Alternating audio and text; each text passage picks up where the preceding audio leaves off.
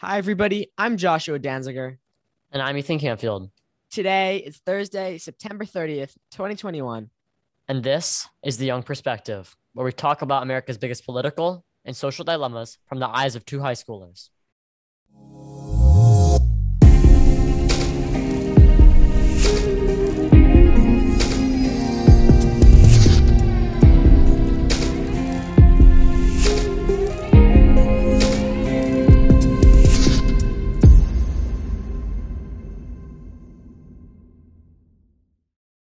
Welcome back, everybody, to another episode of The Young Perspective.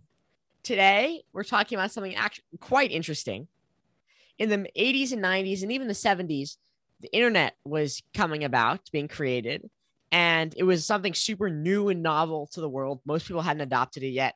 Companies were coming out, and they were going to make a lot of money in the years to come. Google and Bing and Yahoo, even computer companies like Apple and phone companies, all these companies were going to make a lot of money with this future world-changing service.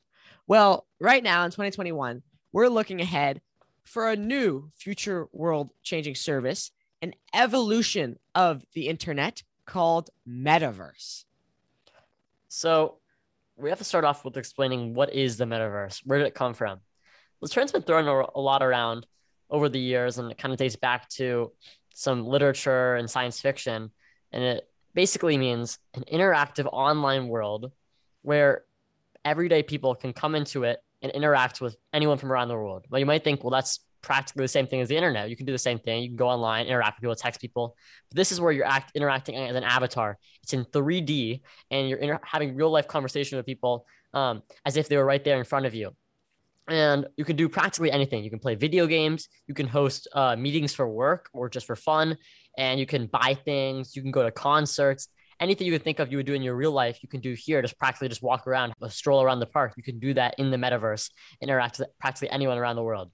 So the way this would happen is you'd have on a headset, like a virtual reality headset or a controller, and you'd look around. It's not like you're looking at a screen. You're looking around in a headset, and you're in a world. You look. It seems like you're in a world. Right. It feels like it's transporting you into a new world. It's transporting you into a new world. But in this new world, you can shop on Amazon. That's the Amazon's goal. You can look at products, but you can see a product in 3D where you can almost feel it, right? You're not only looking at pictures, you see the 3D. You can watch Netflix, but you're watching Netflix in 3D, and you're watching the scene happen around you. Everything, it becomes almost like real life, but it's still fake. Right. And as the technology advances in the future, right, our virtual reality is obviously still a thing, right? It's a thing right now, and it's come a long way since its start, but it's even going to increase and get much, much better as this advances. And so you might think, oh, well, I put on a virtual reality headset before a few years ago, and it wasn't that great. I could tell it was fake. Well, it can definitely become very, very real. But it's hard to understand what it feels like, and if you haven't seen a virtual reality headset, or if you're not a teenager who's played games where you're kind of put in the scenario and you're put in like a world. But a good way to think of it is like The Sims. The Sims, you're a character. You can buy things, you can sell things, you can develop. It's like a video game. It's like a video game, but you are the sim, and it's virtual reality. You're seeing what the sim sees, and you're interacting with what the sim is interacting with. Another great example is like Ready Player One. There's a movie which was based off a novel that described a world where humans would put on a headset and put on some sensors, and they could jump into another world. And in that world, they could do everything. They could listen to concerts. They could go see friends. And it was like a way to get out of the human world, because the human world had been decimated by war. The real world had been decimated by climate change, and everything was destroyed. So people would jump into this fake world and get away. It's also kind of like the Matrix. In the movie The Matrix, the whole world is like a simulation, and the main character takes a pill and realizes it's all a simulation and gets out of it, but everybody else in the world doesn't realize it's all fake. So who's creating this, and what is it right now? Right now, there are parts of the metaverse created, just like the idea of The Sims. That's an idea of the metaverse. But to create a whole metaverse, for this to actually be done, you have to have everywhere on the internet. You have to have everyone, companies, programmers to all collaborate and create one seamless service where everyone, you can jump from Amazon to Apple or to Facebook, or to your favorite video game easily, like you're in like the real world. So all these big tech companies are trying to invest in this, trying to make a stake in this before it becomes too big. And so they can become the leading players in this. And so it's becoming a very popular industry right now. Actually, Facebook just recently, a few days ago, released that they're funding a research project for $50 million to work on creating the metaverse, answering questions about it, learning how this would work. They want to create, a secure and safe environment where people can do this. And they also want to make sure that their service and their part in the metaverse allows for players and people to actually interact with other companies, because they realize that part of this is that they're not going to always want to be on Facebook. They're going to want to do other stuff as well. So that's important.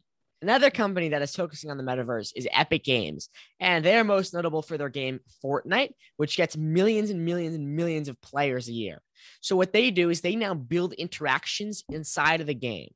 So last year, they had 2 concerts. One was a Travis Scott concert where they released, really cool footage, really cool Travis Scott concert in the video game. It's a live concert, but like in the video game. So if you log on to the game, there is Travis Scott as a character singing his songs. And like when I was there, and when you heard him singing the songs, your controller would shake because you would feel the bass of the music. It would kind of be an interactive experience.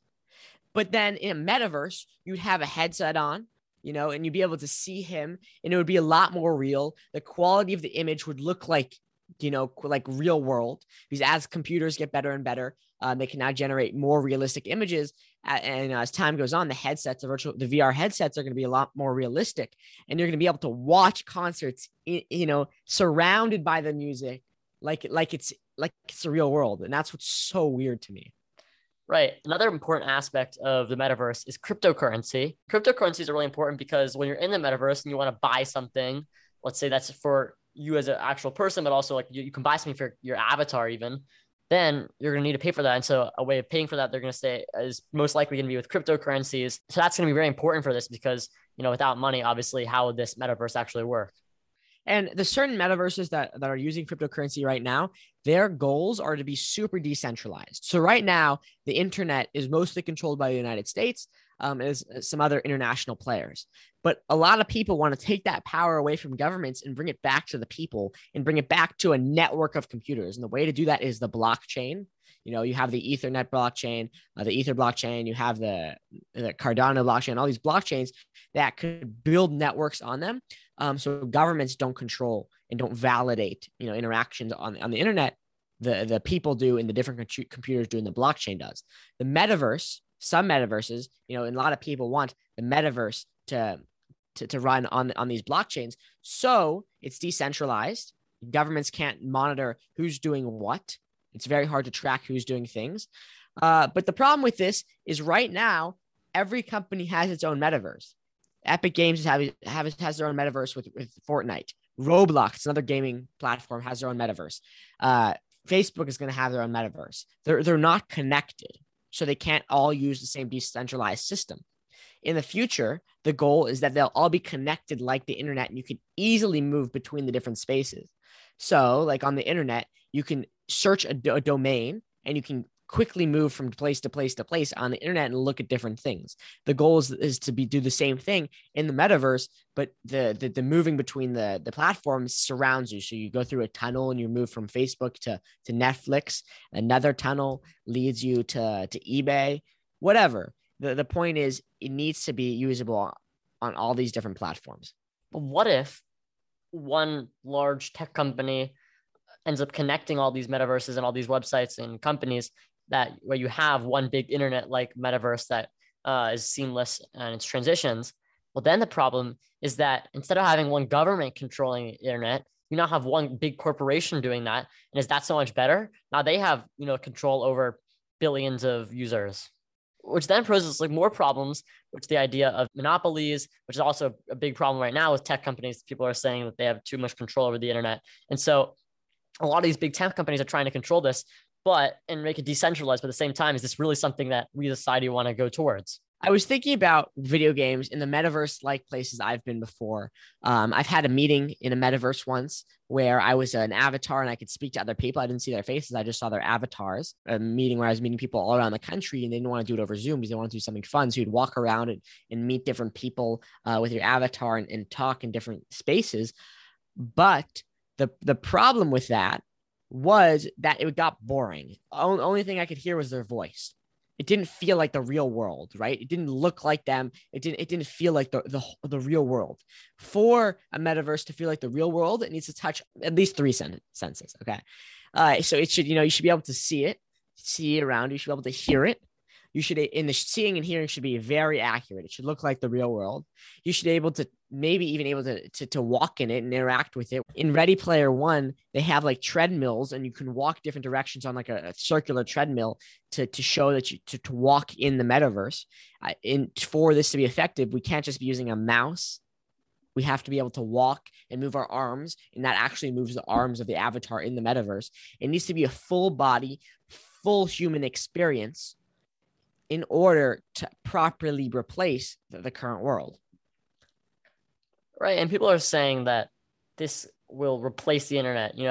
Back in the 1990s, the internet releasing was a massive thing, and it, kind of threw away faxes and big technologies back then. And now we have smartphones and laptops and smart TVs. But will all of those things be useless now because the metaverse now doesn't need a smartphone that has, a 2D touchscreen? Now you can have your 3D sphere. So things we think are like, obviously newest technology right now that we think are like, the best. Are they going to be obsolete in 20 years, 30 years? Possibly. The internet is changing quickly and the world of technology is changing quickly. They say that with technology, there are fast moves forward and then many years of kind of slow progression. So there's a big jump, slow progression. So for the past 20 years, we've kind of had slow progression. And the big jump before that was the internet. Next, we're having the slow progression right now. Maybe the next big jump in technology will be the metaverse. So we'll have to wait and see. That's going to conclude this week's episode of The Young Perspective. We hope you all enjoyed. Make sure to listen next week. If you want to hear more from us, you can check out our Instagram, which is _young_perspective. And if you want to reach out to us, you can look at our website, theyoungperspective.net, or you can email us at ejtheyoungperspective@gmail.com. Thank you, everybody, so much for listening. And remember, this was The Young Perspective.